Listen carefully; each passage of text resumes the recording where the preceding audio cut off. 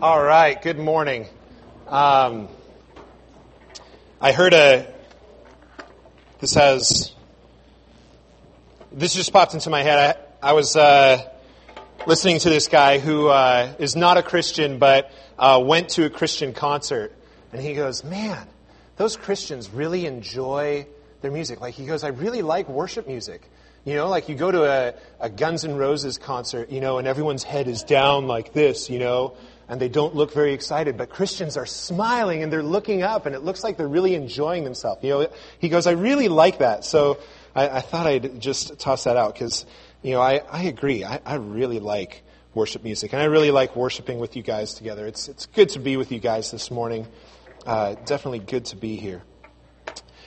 So the last 2 weeks have been a whirlwind of scheduling for me. I went to 8 graduations, so it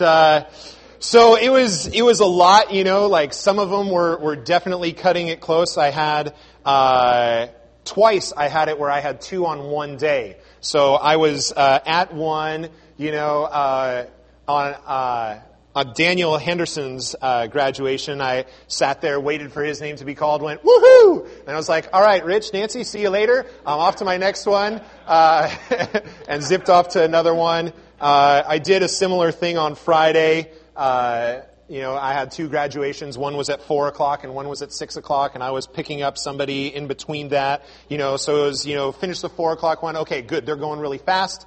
They didn't even have people walk. They just had people stand up. And then sit back down. Hey, that's how they did it. You know, it worked fast. It was great, you know. So we got done and we were out, you know, and we went off to the 6 o'clock one and we made it on time, and like it just went so smooth. But going to 8 graduations, you know, it meant a few things for me. First of all, I got to see 8 people graduate. If you just graduated in the last couple weeks, will you stand up? Is any of them in here? All right, there they are. Woo! There's a few of them. Yeah, I got to see all those. Timmy's was exciting too. I showed up at his school, which, foolish me, his graduation was actually at the Shark Tank. So I was like, man, why is it so empty here? And sure enough, Timmy's dad drives by, Matt, and I go, hey, he goes, you think it's here, don't you? I go, yep. He goes, follow me, it's at the Shark Tank. So we both headed over there and both got to see him graduate, which was really cool. 8 graduations, I heard Pomp and Circumstance 8 times. So I started making up some lyrics for it. So if you want to hear some lyrics to Pomp and Circumstance after, they're definitely hilarious, and would love to share them with you. I heard the same speeches, kind of, you know, like the same vibe to every single speech. You know, all of them talked about their future careers, you know, whether it was from a staff member, you know, talking to the students, or whether it was a student just kind of talking about where life had been and you know, where they're going. I heard the same vibe through all of these different speeches. I think I heard the same quote from Gandhi like 2 or 3 times. You know, maybe they're getting them online and just kind of borrowing this thing. I don't know.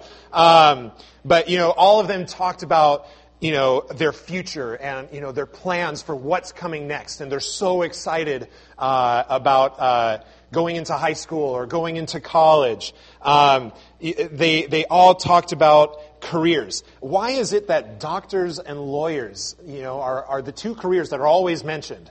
You know, you guys are headed out and you're going to become doctors and lawyers, and they might mention a couple, but doctors and lawyers seem to always be the ones that are in there for some reason. So I heard that 8 times too. They would often, you know, talk about, you know, looking back and reflecting on the things that they've learned, you know, and remembering the things that they've learned to prepare them for the future. In other words, they don't want to let those years that they've just invested go to waste at all. You know, they don't want to be like, well, that was pointless. Now I'm finally off to something that actually matters. No, they want to say, yes, this was valuable for me. I learned from this. This was something that was great. This is something that meant something to me. And so as they talked, be it a staff member imparting wisdom, or be it a student imparting some wisdom as well, just saying, I don't want to waste, I don't want to feel like the time that we just invested was a waste. I want to take it and use it and do something with it in the future. And it also meant one other thing. It means that summer's here. Right? Come on, students. Yeah, summer. Woohoo! Teachers, woohoo! Summer's here. All right. Lots of free time, right? Sleeping in, relaxing a little bit. No homework. Well, maybe some of you have some summer reading to do. I don't know. Parents, assign some summer reading, huh? But there's lots of free time where there wasn't before. And for many of you, that means maybe a relaxed work schedule. Or maybe that means you got some vacation planned as a family. Or maybe just it simply means that there's more hours where everyone's at home together. You're not as much rushing off and, okay, I have to get this person here and this person here, and, I'm going to say hi real quick. Okay, good to see you, son. I'll see you next week. And, whatever it is, and it's go, go, go. And the summer's a time where, you get to just be together a little bit more. And so the challenge is, and the question is, what do you do with all that time? You obviously don't want to waste it. And that's what we're talking about this morning. Don't waste your life. It's a nice big picture on your bulletin, and there it is on the screen as well. Don't waste your life. We don't want to waste it. There's a book by this title. And this book, before I ever finished reading it, it sat in the passenger seat of my car. This was years and years ago, but it just sat there because, I just never had the time to actually sit down and open it up. But even just that title staring right at me was just a good reminder. I'd look down and be like, oh yeah, okay, don't waste my life. Good. Just a helpful thing. And so that's why I wanted to make it nice and big, so that at least, you've got this just as a good reminder for you. Leave it in your car. Leave it somewhere where you can see it as a great reminder. But we're going to dive in some more to this because the Bible talks about this. Paul got this message. Paul got this message and understood this idea and communicated it loud and clear. In Philippians 1:21, he says, "For me to live is Christ, and to die is gain." Now in here he says, to live is Christ. Now what does that mean? Now, I've heard this verse many, many times, but I busted out a couple commentaries and what have you, and they all referred me to Galatians 2:20, which again is something else that Paul said. Take a look at this. He says, "I have been crucified with Christ, and I no longer live, but Christ lives in me. The life I now live, I live in the body, or the life I now live in the body, I live by faith in the Son of God, who loved me and gave himself for me." He said, now that I am walking in Christ, excuse me, now that I'm walking in Christ, my life is no longer my own. I'm not living for myself anymore. I'm living for Christ. And so that's what he was saying in Philippians chapter 1 when he says, for me to live is Christ. He's saying, this life is not mine. It doesn't belong to me. I'm living for God. And while I'm here, I'm doing everything that he asks of me. I'm pursuing him. I'm reaching out to others to let them know about him. And to die is gain. Hey, if I die, party time in heaven. That's okay. But while I'm here, I'm serving Christ. He got this idea of not wasting your life. And that's really what we're going to be diving into. What does it really mean to not waste your life? And how do you know if you're wasting it or not? Let's pray. God, I do just ask, as we dive into your word this morning, God, as we look at various passages, God, that we'll see what you want with our lives. We'll see what you desire from us. We'll see what you have asked of us. God, help us to listen with open ears and open hearts. And God, as I speak, continue to work in my heart as well, as this never gets easy. This is always a challenge and always something that needs to be on the forefront of our minds because it goes so contrary to what culture says. God, we live in a world where culture says that it's all about you. And you need to live your life for you so that you can retire early, so that you can relax, so you can buy that second house, so you can take all those vacations. But God, you call us to something higher, something greater than that. And so God, just help this be a good day of just eye-opening for some, and just help this be a great reminder for others as we talk about this. In Jesus' name, amen. All right, so we're going to be hopping around and looking at a bunch of different passages, but to look at this question, am I wasting my life, we really got to take a look at the status of two different things. And we're going to talk about these two different things this morning. Status of relationships and the status of direction. Take a look at relationships. We're going to take a look at direction. So those are the two key words that you really need this morning. If you want to write those two down on your bulletin, you're more than welcome to. Just as a reminder, like these are the two things that we're going to look at this morning. Relationships and direction. First of all, relationships. Am I right with God? And am I right with others? We're going to be looking at relationships with God and our relationship with others. Our life is all about relationships. And this is clearly evident as you walk through these pages. It began in the garden with a relationship. God desired a relationship.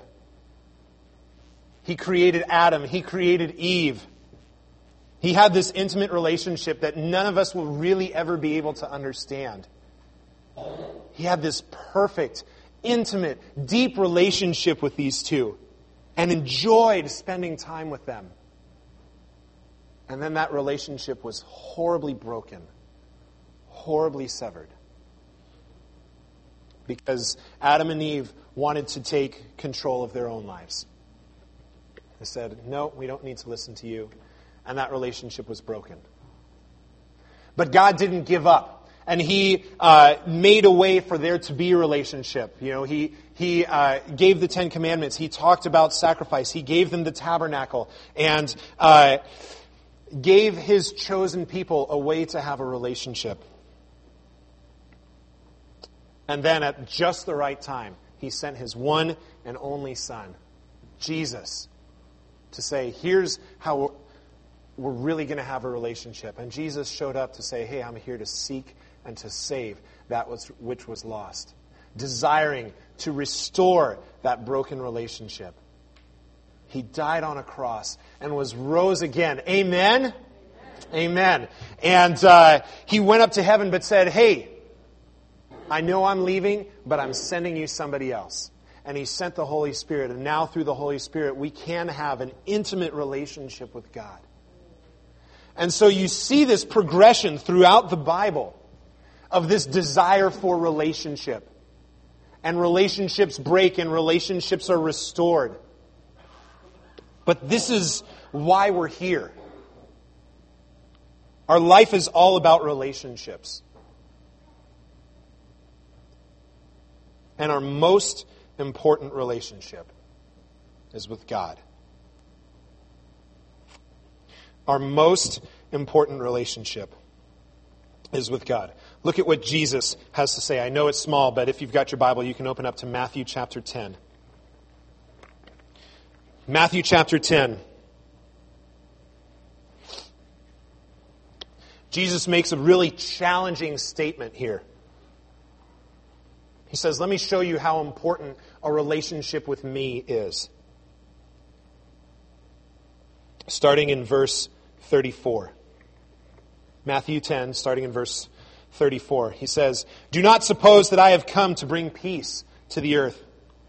I did not come to bring peace, but a sword. For I have come to turn a man against his father, a daughter against her mother, a daughter-in-law against her mother-in-law. A man's enemies will be the members of his own household. That's a quote out of the book of Micah. Anyone who loves his father or mother more than me is not worthy of me. Anyone who loves his son or daughter more than me is not worthy of me. And anyone who does not take his cross and follow me is not worthy of me. Whoever finds his life will lose it. And whoever loses his life for my sake will find it. Whoever loses his life for my sake will find it. Again, that's what Paul was talking about. For me to live is Christ. Now that I'm walking with God, my life is not my own anymore. And Jesus calls us to something high. Loves his father more than me is not worthy of me. What's wrong with loving your parents? Nothing. Absolutely not. But Jesus is saying, I come first. Everybody else comes second. I come first. It's a high, high calling. So the first relationship to do a status check on is your relationship with God. How am I doing in my relationship with God? For those of you that don't have a relationship with God at all, man, I'd love to talk to you afterwards. Come find me. Let's chat. I'd love to tell you about what it means to have a relationship with God, the value of it, why I have given up my life and said, I'm living by Jesus' rules, not mine. I'm living for that relationship with Jesus. I'd love to tell you about it. I'd love to tell you why I do that. For those of you that do know Christ, you know how right you are or aren't with God. No one in this room knows better than you where you're at with God. And the first step towards not wasting your life is getting right with Him. Let me talk a little bit more about this. Let me show you a little bit more of what I mean. If you want to flip over, you can, to Psalm 51. I'm going to read a good chunk of this because I think this really illustrates what it means to get right with God. If you've got an NIV, it says in there, this is a Psalm of David, and it was written when the prophet Nathan came to him after David had committed adultery with Bathsheba. Now, there was more that went on in there. There was a murder that happened, and, just David made compromise after compromise after compromise. Bad choice after bad choice after bad choice. And just got deep into sin. And did things that I'm sure he never planned on. And Nathan shows up. Nathan the prophet shows up and convicts him. And here's what he says. Have mercy on me, O God, according to your unfailing love. According to your great compassion, blot out my transgressions. Wash away all my iniquity and cleanse me from my sin. For I know my transgressions, and my sin is always before me. Against you, you only have I sinned, and done what is evil in your sight, so that you are proved right when you speak, and justified when you judge. Surely I was sinful at birth, sinful from the time my mother conceived me. Surely you desire truth in the inner parts. You teach me wisdom in the inmost place. Cleanse me with hyssop, and I will be clean. Wash me, and I will be whiter than snow. Let me hear joy and gladness. Let the bones you have crushed rejoice. Hide your face from my sins and blot out all my iniquity. Create in me a pure heart, O God, and renew a steadfast spirit within me. Do not cast me from your presence or take your Holy Spirit from me. Restore to me the joy of your salvation and grant me a willing spirit to sustain me. Then I will teach transgressors your ways, and sinners will turn back to you. This is a guy that realized he needed to get his relationship right with God. He was deep in the midst of sin. He was doing things he shouldn't have been doing, and he realized the error of his ways and came and just fell before God, begging for forgiveness, begging to make things right again. Blot out my transgressions, he says. Cleanse me. Hide your face from my sins. So maybe this morning, you need to get right with God in some way. Maybe you've been walking with Him, but maybe recently you haven't been taking your sins seriously. Maybe you're not spending enough time with Him in prayer. Maybe you're not diving into His Word enough. Whatever it may be, it's time to get things right with Him. How do you not waste your life? You get things right with God, first and foremost. There's not enough time to get everything right with God right now. But if you know you need to get right with God, if you know you've got some work to do, I encourage you this morning to commit to doing so. There is no need to stand up, no papers to fill out, no dotted line to sign on. This is between you and God. So what we're going to do is we're just going to take the next minute or two in silence. And this is your opportunity to tell God that you're committing to get things right with Him. Just saying, God, look, we need to talk. So let's set up some time later today. Let's set up some time this week. And I'm going to sit down and start working through this stuff with you. If you don't have business with God to do right now, I encourage you to pray for those that do. So let's just take a couple minutes right now to commit to getting things right with God. God, you know where each and every one of us is at. God, you know that this life is a journey too. That we don't always get things right. And in fact, we're never going to get things right. But God, at the same time, you challenge us to pursue perfection. You challenge us to pursue having that right relationship with you. And so, God, for each and every one of us in this room who has committed to spending some extra time with you this week to get things right, God, I pray that you remind us of that and convict us of that. And God, make sure that we do it. God, we're asking you to hold us accountable to that. God, stir in our hearts and remind us that this is something that we need to do. And God, for those that just aren't ready for that right now, and God, I just pray that you stir in their hearts as well. And God, just help them to see that a right relationship with you is better than anything else that could ever be offered. And we ask this in Jesus' name. Amen. Awesome. So that's step number one, is getting things right with God. But also, it's important to get things right with others. Look at what Jesus says here in Matthew chapter 5.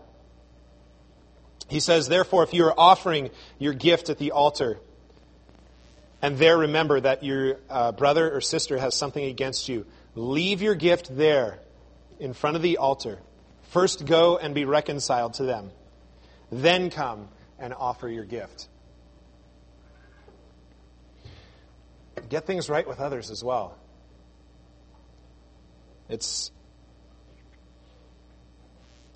Well, I'll say it this way. So, When I graduated from high school, one of the cool things we got to do in our yearbook, because there were only 60 of us in our graduating class, and we were the first big class, there wasn't a whole ton to put in the yearbook, and so instead of getting like one little quote that we could put by our picture, we got a half of a page to write all this stuff that we wanted to. And a lot of people would write to their friends and put in little inside jokes and all this kind of stuff, you know, and I did exactly the same, and I think I used like 4-point font to fit everything in and all the comments that I had to make to everybody. And, you know, so got that in and put that out there. And as I was reading through some of my fellow seniors when we actually got our yearbooks, I saw one and I was like, oh, he said it perfectly. I should have said that. Here's what he said. Now remember, I've listed a number of different names, you know, made comments to certain teachers, intentionally excluded some other teachers that I wasn't too fond of, you know, whatever it may be. And here's what he said. He said, to all my friends, you know who you are. If you think you belong here, you probably do. I didn't write your name because if I accidentally forgot you, you'd probably be mad at me. And life is too short to spend it being angry. I read that, I was like, yes, that's exactly it. And I've hung on to that, you know, and I know this guy, and we still try to stay in touch here and there, and I made some comment to him when I first read it. I'm like, dude, that was brilliant. And he goes, I don't know, I just didn't want to bother putting down everybody's name or whatever it was, you know, like he was very not like, yes, I know, thank you. Like he wasn't like overly proud of it or anything, you know, he just kind of just wrote from his heart in a sense. And that one little comment that he made in this yearbook like is something that I've hung on to for so long. Life is too short to spend it being angry. I thought that was just so great, and I've really tried to live my life that way. Really tried to just, you know, if I've got an issue with someone, I go to that person and I talk to them and I deal with it, and that's it, and it's done.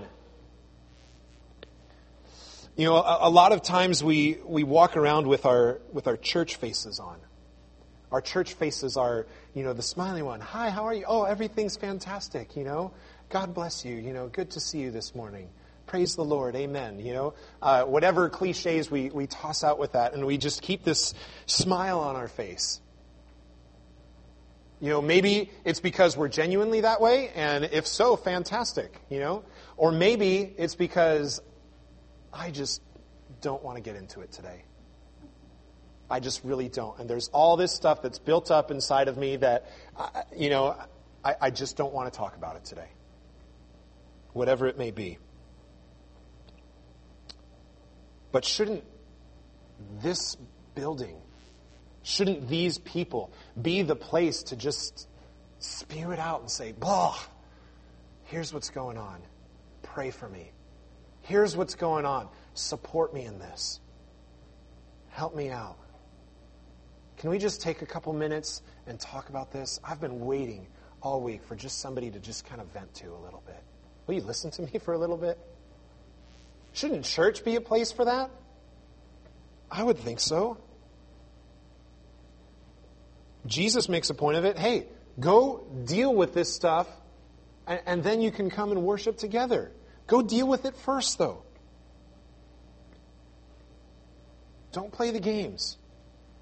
Don't play the, oh, well, I'm waiting for them to talk to me, or, you know, like, just go deal with it.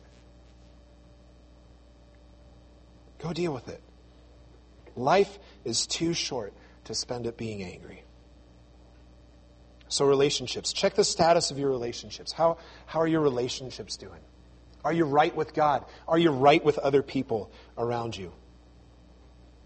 That's one way to check if you're wasting your life. Second, direction. Check the status of your direction. When I was in elementary school and going into junior high, I was part of this like after school program, something or other. And we got to go and do all these different things, and we got to go and like see elephant seals, and we got to go and go to the Children's Discovery Museum before it opened up to the public, and got to go and do all these different things. And one of the things we got to do was we got to sit and kind of learn chess and learn more than like, this is the pawn and it does this, and this is the rook and it does this. Like learn like strategy and stuff like that. And I got really into it and enjoyed it, and really enjoyed playing chess for a while. Now, these are two chess pieces that you may or may not recognize. The one to the right, the one with the little cross on top, is the king, and the one to the left is the queen. Now, the queen is the most powerful piece on the board. The queen can move any number of spaces in a straight line, in a diagonal line. So the queen has more power than any other piece on the board. Now the king, right next to it, is the most important piece on the board. The king can only move one space at a time. So the king is very limited in how he moves. But the goal of chess is to capture the other king. Now, me, being the way that I am, and learning all these different strategies, I learned this quick strategy which took like 5 or 6 moves, and you could get the other person's queen. And I was like, this is so cool, and I'd try it, and, if they did this counter move, I knew a couple counter moves to get back to that, and my goal when I played was like, get the queen, get the queen, get the queen, and then they just, then I'll just kill him. But the problem that started to occur is that I'd be so focused on the queen and so focused on what the queen was doing that oftentimes with other pieces, the other player would capture my king, and I'd lose. Why? Because I wasn't focused on the right goal. I wasn't headed in the right direction. Is it good to capture a queen? Absolutely. But that's just a step towards the actual goal, which is capturing the king. And this totally connects to life. If we're headed after the wrong thing, if we're headed in the wrong direction, then we're going to miss it. I love playing board games, and whenever I teach somebody else a board game, we've got a huge stack of board games at our house. By the way, if you ever want to come over and play a board game, you just give me a call, give Laura a call. We'd love to have you over. But I always start in teaching a board game by saying, okay, here's the goal. And especially with some of the more complicated games that we have, I say, okay, remember, what's the goal? To get 10 points. Or what's the goal? To do this or whatever. Right. Okay. Stay focused on that. Okay. Now let me tell you about this over here, which is okay or whatever. But remember, this is the goal. Because if you get sidetracked, if you get focused on something else, you're not going to win the game. And the same happens in life. What is my goal in life? What should my goal be? For Christians, it's spelled out. Now, for some of you may feel like it's like this. You're like, man, there's all these different directions pointing all these different ways, all these different things I could do, and it's so confusing to me. Which one do I pick? Which direction do I go now? But like I said, for Christians, it's nice and easy. It's like this. One arrow pointing one direction. This is all that there is. Nice and easy. Here it is. It's in the book of Ecclesiastes. And the book of Ecclesiastes, I've done a number of studies on this. I've taught it a couple of times, and I love the book of Ecclesiastes. And the book of Ecclesiastes is Solomon, who is the wisest man that ever lived. He sat down to answer the question, what is the meaning of life? What are we here for? And he goes, and not only is he the wisest man, but he's also a king, so he's got infinite amounts of wealth, and just like the world is at his fingertips, so he can have anything he wants at all. And so he sits down and he takes a look at the scope and breadth of life and says, what is the meaning of life? And he looks at, man, is work the meaning of life? Is relationships investing in friendships the meaning of life? Is having lots of women the meaning of life? Is money the meaning of life? Amassing amounts of wealth. And he goes through all these things. Is it pleasure? Like going and taking all these trips, and he goes and he looks at all of this. And in chapter 12, he says this. Now all has been heard. He's literally sat down and looked at everything and taken time and experienced it. Now all has been heard. Here's the conclusion of the matter. Let me sum it up for you. Fear God and keep His commandments. For this is the whole duty of man. Or in this version it says, for this is the duty of all mankind. Fear God and keep His commandments. That's it. That's what it is. See the focus? The focus is on God, not on others. Not on any other thing. The focus is on God.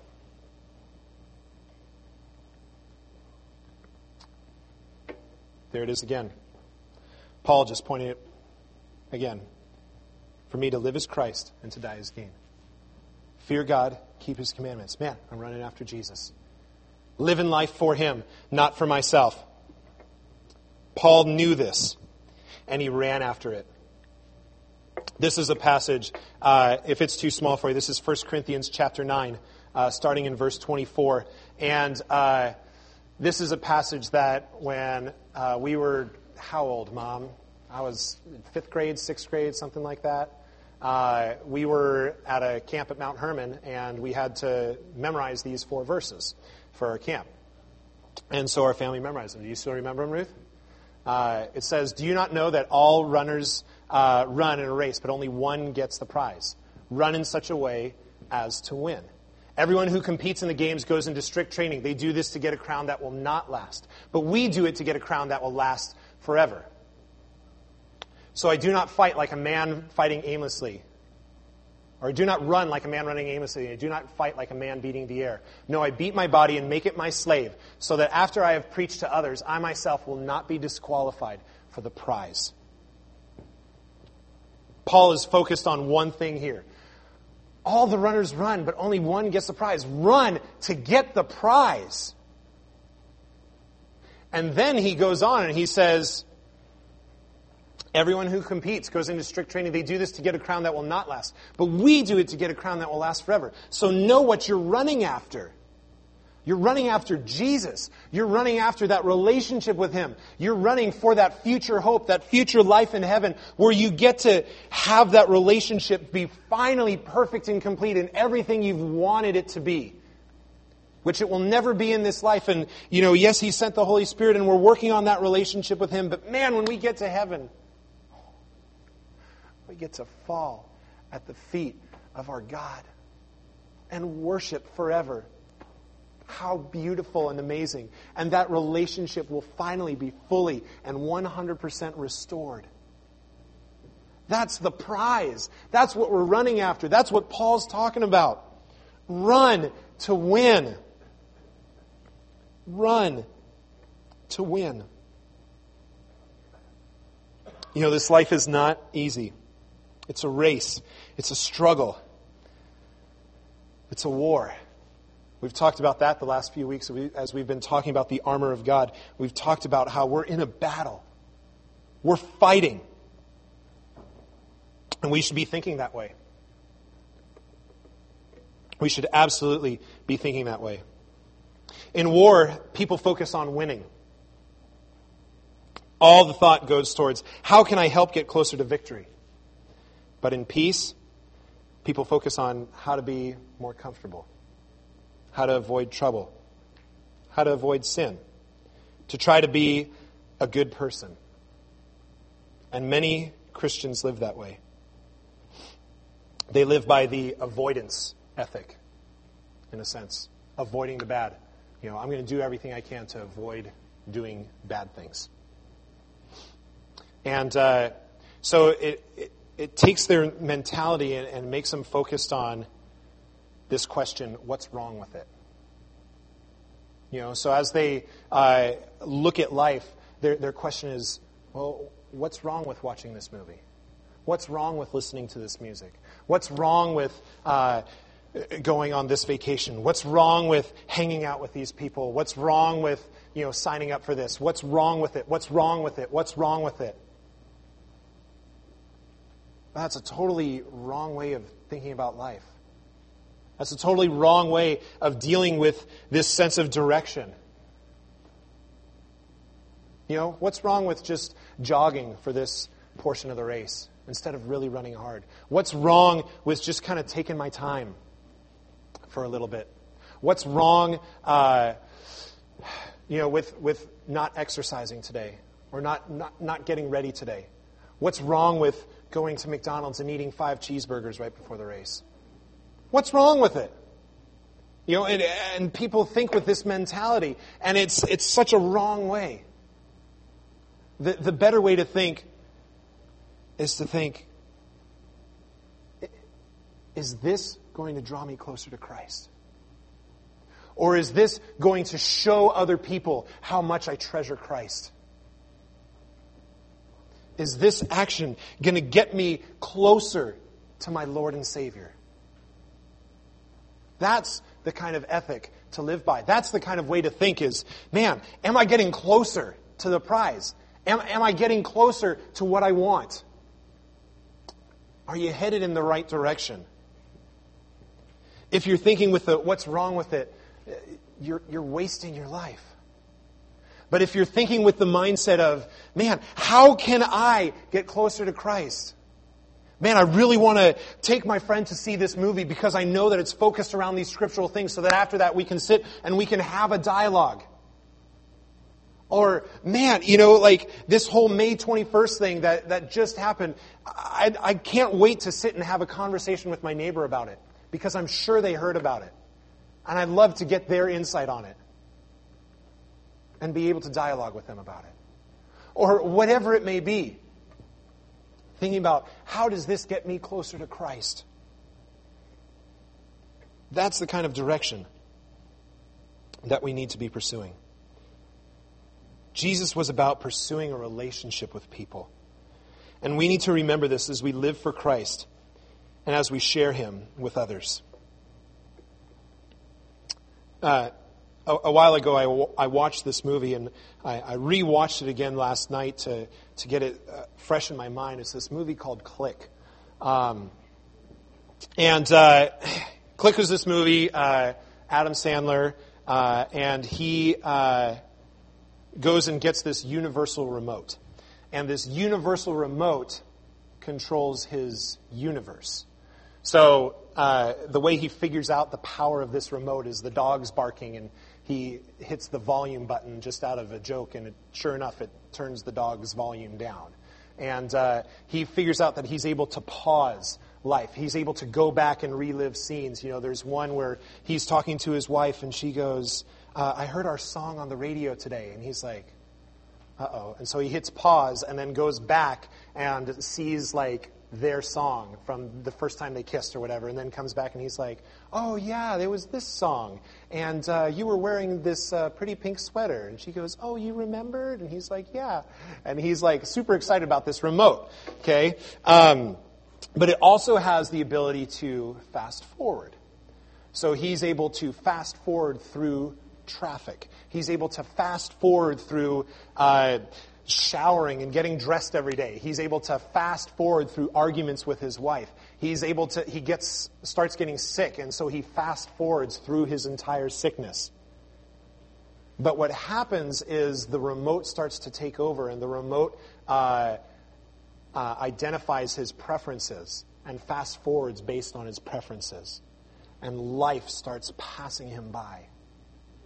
And he starts to see no, I don't want to miss this. And starts to miss out on things. And at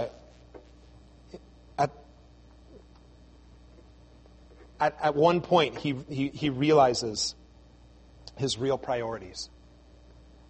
He realizes the value of family. In the movie, he's a workaholic, and he's focused on work and trying to to get this promotion and to do this, and so that he can take better care of his family. But he's headed in the wrong direction. And because he's so focused on his work, his family lacks because of it. And he winds up having to work on the 4th of July when he was supposed to take his kids camping, and just all this kind of stuff happens, and his focus just gets off. He also realizes the value of going through those hard times, and almost longs for, being able to be sick, just so that he can have that time, or sitting through traffic or whatever it may be. And Paul worked for the prize. Paul worked for the prize. Sometimes it brought pain. He says, no, I beat my body. I make it my slave. Hey, I got to go through some tough stuff sometimes, so that after I have preached to others, I may not be disqualified for the prize. He goes through all of it for the sake of the prize, for the sake of that final goal, that final hope that we have. And so a good status check is for your own direction. Are you headed in the right way? Are you headed for that prize? Are you fighting for it? Are you working towards it?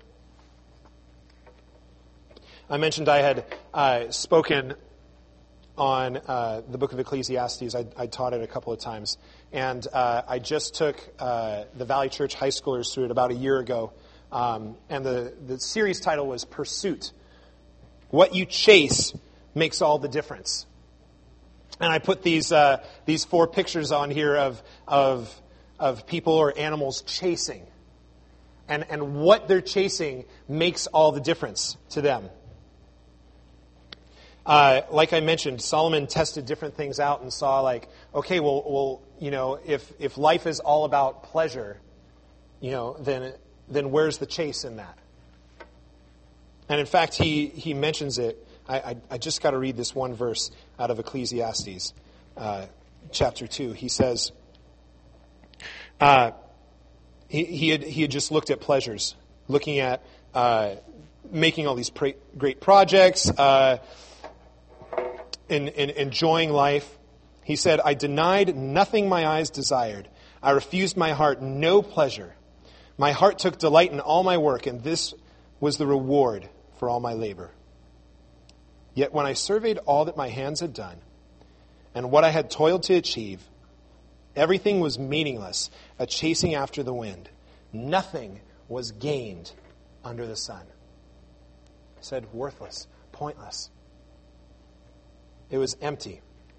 So he talked about this idea of what you chase makes all the difference. What are you running after? If you're running after something valuable, you're going to run wholeheartedly. Dave talked about, running to Milpitas, and the first one gets the prize. Well, what's the prize? Right? And he said, if it's $1 million, a bunch of you would stand up and start running right now. But if it's a McDonald's Happy Meal, you might not be as inclined to get up and run. What you chase makes all the difference. There's a different energy depending on what you're running after, not on how you're running. And in the series, we used one phrase often. I said it's not about a change of actions. It's a change of perspective. I tossed it out one week as we were going through it, and then as I continued to teach through the book, I saw this theme come up again and again and again and again. It's not a change of actions, it's a change of perspective.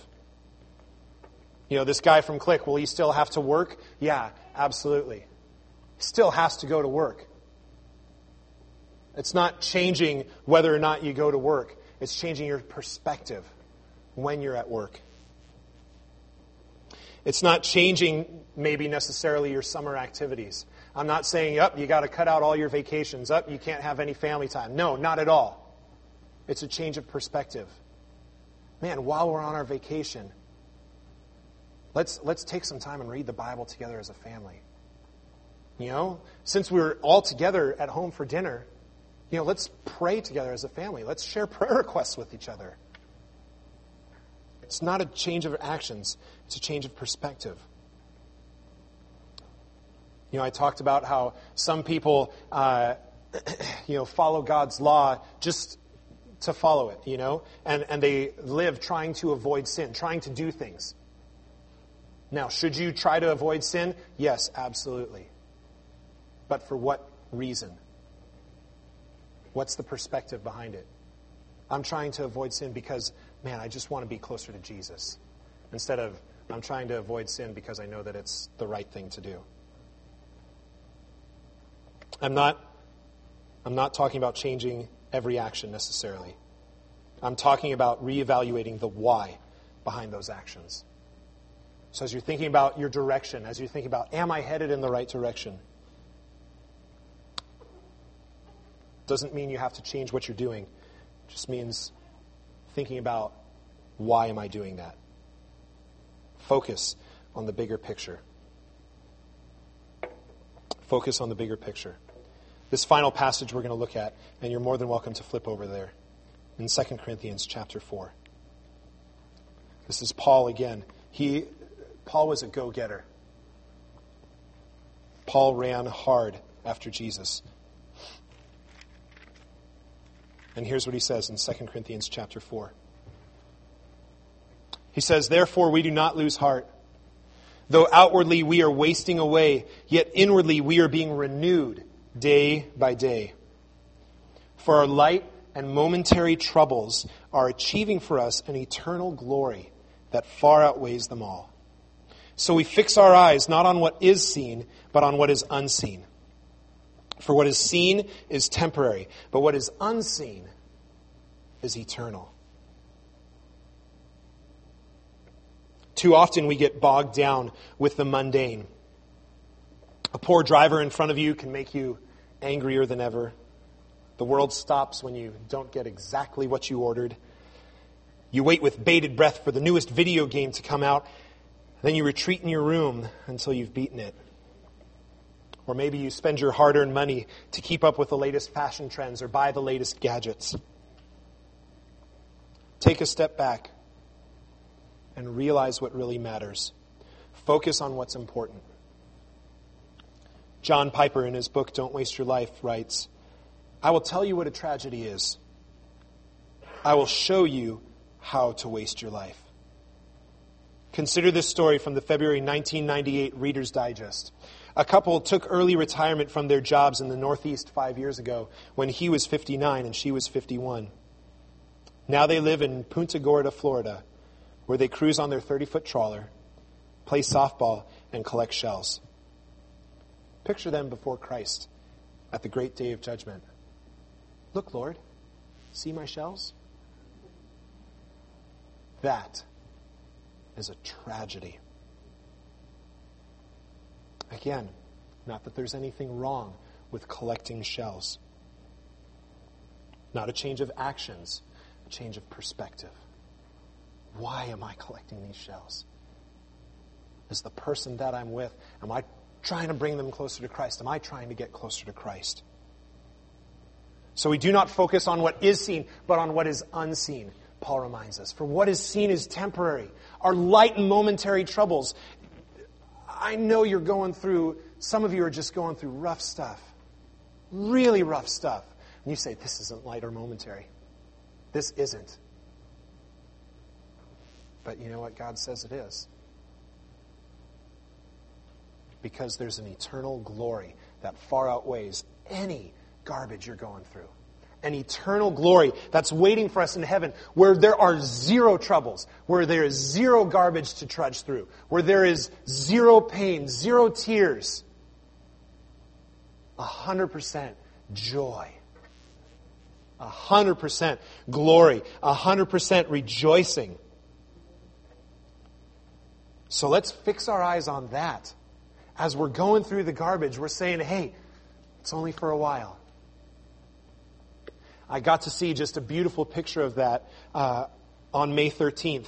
Now, Laura went through a lot of pain on May 11th and 12th. And she wouldn't have told you that it was light or momentary. But there was this beautiful glory that was waiting And he showed up on May 13th. And oh, what a joy he's been. And that's just a glimpse. That's just a picture of what we're waiting for when we get to heaven. We're going through garbage right now, but there is beauty waiting. I saw this and I felt like this summed it up just so beautifully. Only one life, 'twill soon be past. Only what's done for Christ will last. How do you not waste your life? Right there. Only one life, 'twill soon be past. Only what's done for Christ will. Amen? Amen. Let's pray. God, help us just run after you. God, help our direction to just be focused on you. God, as we experience our light and momentary troubles, God, help us to be focused on that eternal glory that far outweighs them all. God, as we go through our life, God, help us to remember that it's too short to stay angry at people. God, that we need to get things right with you, that we need to work on our relationship with you. God, for those of us that committed to do so this week, again, just help us to remember to do that. God, help us do it right when we get home, over lunch, or God, just give us some time this afternoon to be able to just kind of have a date with you, just to hang out with you, sit down and get things right with you. God, help us to not waste our life. We've only got one, and it's only short. It's a blink of an eye. God, don't let it go to waste. Help us to remember only what's done for Christ will last. And let us live by that focus. In Jesus' name, amen.